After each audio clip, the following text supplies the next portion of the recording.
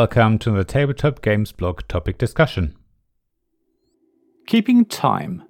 How time limits can speed up games. I enjoy games with quite a wide range of playing times. I like long games that take a couple of hours or more to play, up to a certain point at least. Anything above 3 hours is probably going to be too long for me. I also love quick games that take 50 minutes to half an hour, but I'm definitely not a fan of real-time games. In this article, I want to look at how timekeeping affects the gameplay experience. Let's start by looking at games that play in under an hour. The shorter they are, the better they are for when you're waiting for others to arrive, or to wind down after a long game evening.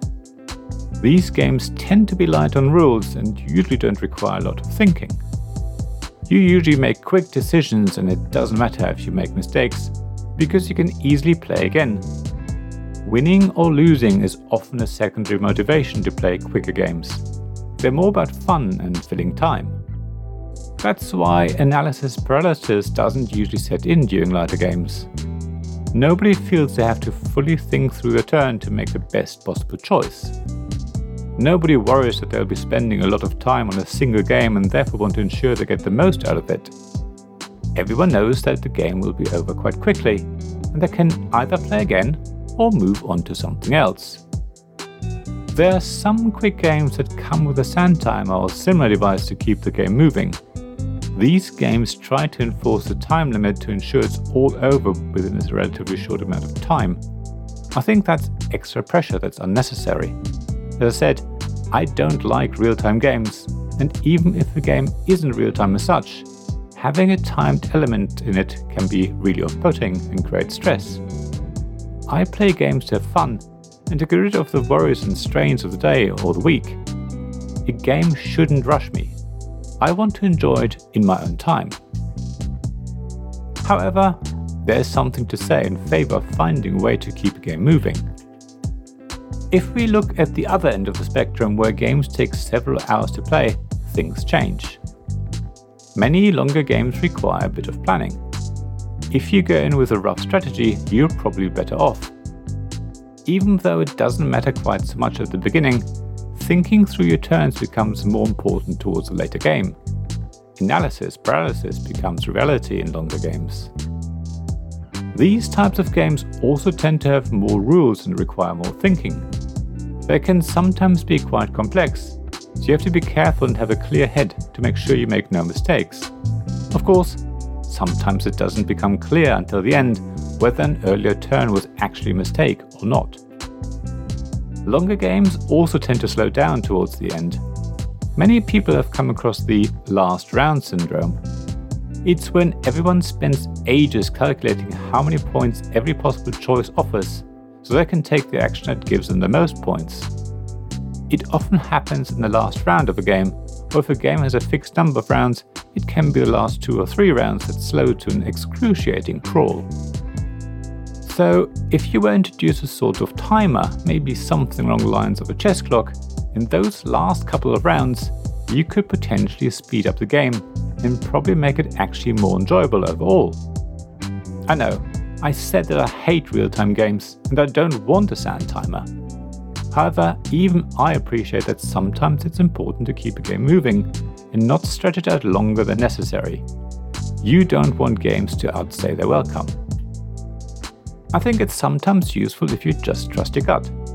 Making perfectly calculated decisions may seem like the only way to win, but it also often takes longer. If you just play in a way that feels right, it's going to be quicker. I must say, I've started to play that way a lot more often recently.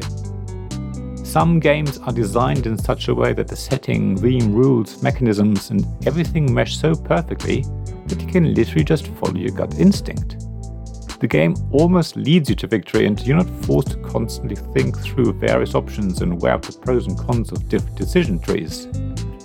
If a game isn't designed that way, then introducing a timer can push people towards following their noses. It's probably going to feel odd and, as I mentioned, can add some unwanted stress. But if everyone relaxes into it and maybe is less competitive, then being forced to make a decision on the spot can actually be fun. Get it right and you will feel amazing. Get it wrong, then the consequences can be disastrous and hilarious at the same time. As I say, it'll take some getting used to having a timer. You will have to agree as a group on what a good time limit is. It has to be realistic and not be set too low. Forcing the game to end early at all costs is not going to help. You probably also don't want to be too strict in forcing the time limit, but see it more as a rough guide about how long people should take on their turn. You probably also only need to introduce it towards the end of the game. One game night, we decided in advance a hard deadline of when we would finish. So we didn't have a timer, but instead said that we'd end the game at a certain time, irrespective of whether we'd actually finished or were still in the middle of a turn. I knew the game would last about 2 hours, so the deadline was actually achievable. When we reached about an hour before the end, I let everyone know, and then made a time call about every 15 minutes. I was surprised at how well this worked. We had a good hour where we could play leisurely, and then another hour where we needed to speed up. We all wanted the game to finish on time, and even though every decision became tougher towards the end of the game, we all started to trust our guts. In the end, we finished the game with 3 minutes to spare. Sure, we still had to put it all away, but that didn't take too long. So that's another way to approach it. Again, you just have to make sure that the deadline is realistic and choose a game or games you play accordingly. Now, I wonder if you've ever tried something like this. Did you ever have to finish at a certain time? Have you ever used a send timer or chess clock to keep things moving in a game that doesn't come with a timed element? Do you use other means to keep a game flowing?